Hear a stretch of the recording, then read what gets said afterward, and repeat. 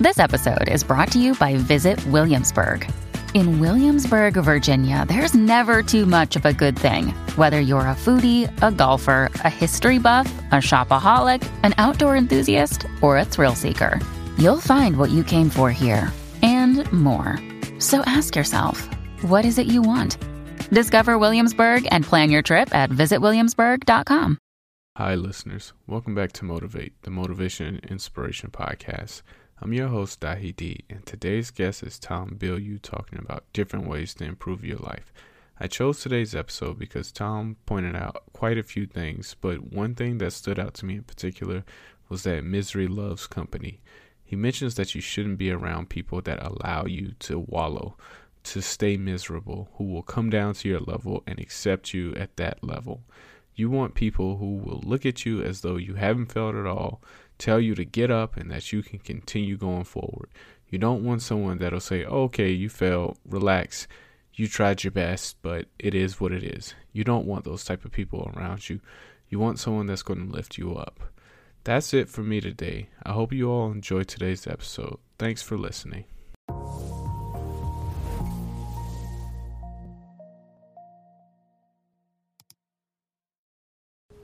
This is one that people really get intellectually, but when you have to go to embody it is when it gets hard. What I look for in a friend, I don't want sympathy. I don't want sympathy. Sympathy is what you have when you have self-pity for yourself. And when you pity yourself, you have no problem pitying other people. I don't pity people. I have all the empathy in the world. When people are in pain, I feel that pain. What I need from my wife, and this woman is ninja level at this. Ninja level. Honestly, Quest wouldn't exist today, at least not in the form that it does, without her, because back at our old company, when I got just to the point, an emotional breaking point, it was her that gave me exactly what I needed in a friend, and it goes like this. When I'm dropped to my knees, do not get on your knees with me. Do not put an arm around my shoulder and tell me everything is going to be okay. Stay standing. Offer me a hand. Pick me back up to my feet. Brush me off and paint a vision for success. Show me how I'm going to overcome this. Help me become the person that I'm trying to be. Help me be the person you believe I can be. And rebuild my sense of confidence. Rebuild that thing that I need to move forward. And that is my wife. But that shit is hard. Because when you're on your knees, what you really want is someone on their knees with their arm around you. Misery loves company for a reason. So in that moment, to actually be able to do it in a way that the person can hear, to help them back up, to brush them off, to paint that picture without just making them feel hopeless and alone, right? Because when you cry out for somebody and they come with, you got this, man, you can do it. It's like, that's not what I want to hear. Like, just put an arm around me, tell me everything's going to be okay. So it's finding somebody that can get you back up, that lets you know, man, I'm here. Like, if you need to wallow for a bit, I'm here. I'm just going to sit here, chill as hell. I'm not going to say a word. And when you're ready, I'm going to pick you back up. That's a friend. The things that I learned by running businesses is very, very, very different than what you're going to learn by actually going to school. And you'll hear my thoughts. I think school is valuable, but it's not necessarily teaching you the things you use on a daily basis. So here's the single most important thing that you need to know about business that you may not be aware of now. You'll have some weird inkling in the back of your mind just because you feel it every day when you come into the office, but you don't think it's okay to acknowledge. And once I finally realized, I'm just going to acknowledge this. I'm going to stop pretending it doesn't exist. Everything changed. And that was that you guys are all people. I'm a person. I have hopes and dreams. I have pettiness, I have selfishness, I have insecurities.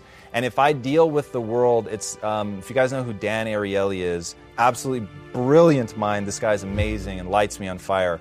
Wrote a book called Predictably Irrational, wrote another book called The Upside of Irrationality, and he talks about how economists always look at human beings as if they are what's called an econ, that they make perfectly logical decisions at all time.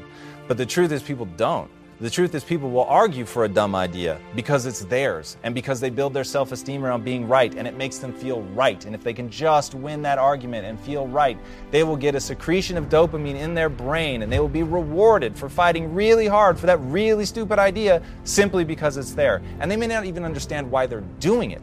So if they don't understand why they're doing it, I sure as hell better understand why they're doing it, because I'm all about these are not the droids you're looking for, which is about influence. Why do I care about influence? I care about influence because businesses are built on people.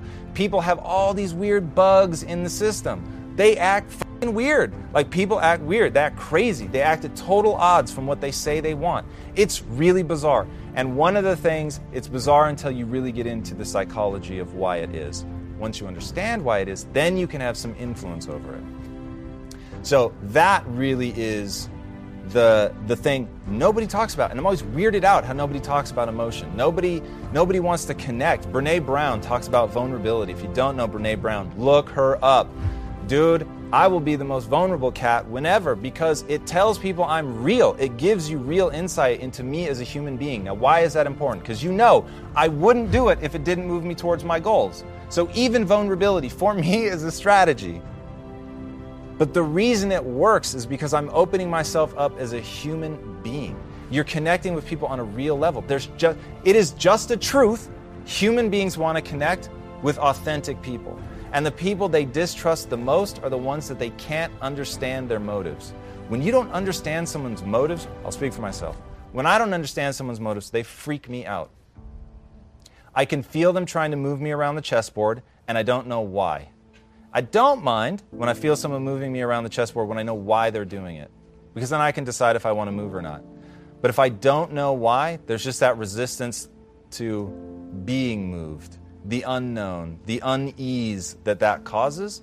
So once I fully accepted that I was dealing with humans, that they didn't want to feel me moving them around the chessboard, that they would respond if I opened myself up to them, they would open themselves up to me, that they would open themselves up to each other, that we could really get some teamwork and some cohesion.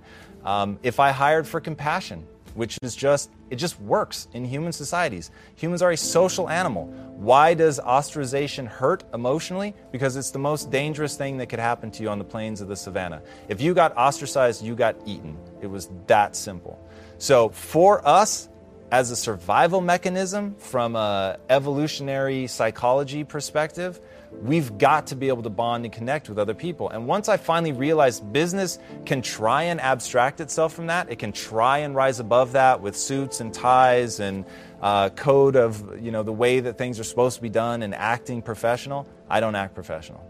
Literally. And if you guys have ever been with me in a high-level business meeting, Yemeni's going to back me up. I won't say the name of the company, but one of our largest customers, in their corporate headquarters, I had one of them crying because I was just being real about my story and why I'm doing this. And they were touched. And it was like, okay, now I have connected with this person on a real level. I'm not trying to manipulate them. I'm trying to be honest about why I'm here. I'm being honest about why I fight. Now, that was weird for me in the beginning. It was weird for me to reveal so much of my truthful self because I really had to accept being rejected. I had to put myself out there in a vulnerable way because they could have laughed and been like, that's so ridiculous. What do you know about business? You're just a kid. But they don't. It's all about humans. Humans. If you are dealing with humans, don't fall prey to the structure that people try to put around it. It won't work long term. In you right now is the ember of something you don't want to admit to yourself. I promise you. And if you let me interview you long enough, I will get to that thing. And you will resist me trying to get to that thing for a very long time. First, you'll give me a bullshit answer. First, you're going to tell me that you want to be happy. That's useless. I need to know what makes you happy. I need to know how you plan to be happy. Okay? When people say generically that they want to be happy, they might as well tell me that they want a hit of meth because they're just saying I want a chemical state. Great. It's transient. It's going to go away. That's not very useful for you.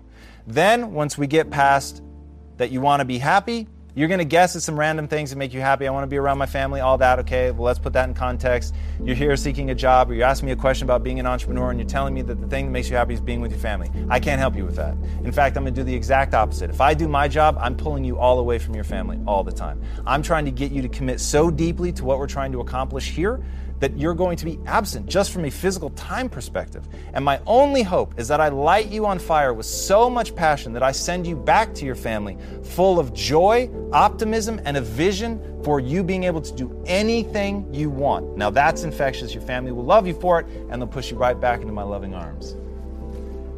But that's still not the truth. That's me feeding you answers. So once we get past that and we paint that picture, we finally get to I don't know, which is the truth that lies on top of the better truth that I'm going after, which is that thing underneath that you never thought you were able to acknowledge, that is the thing that you really want.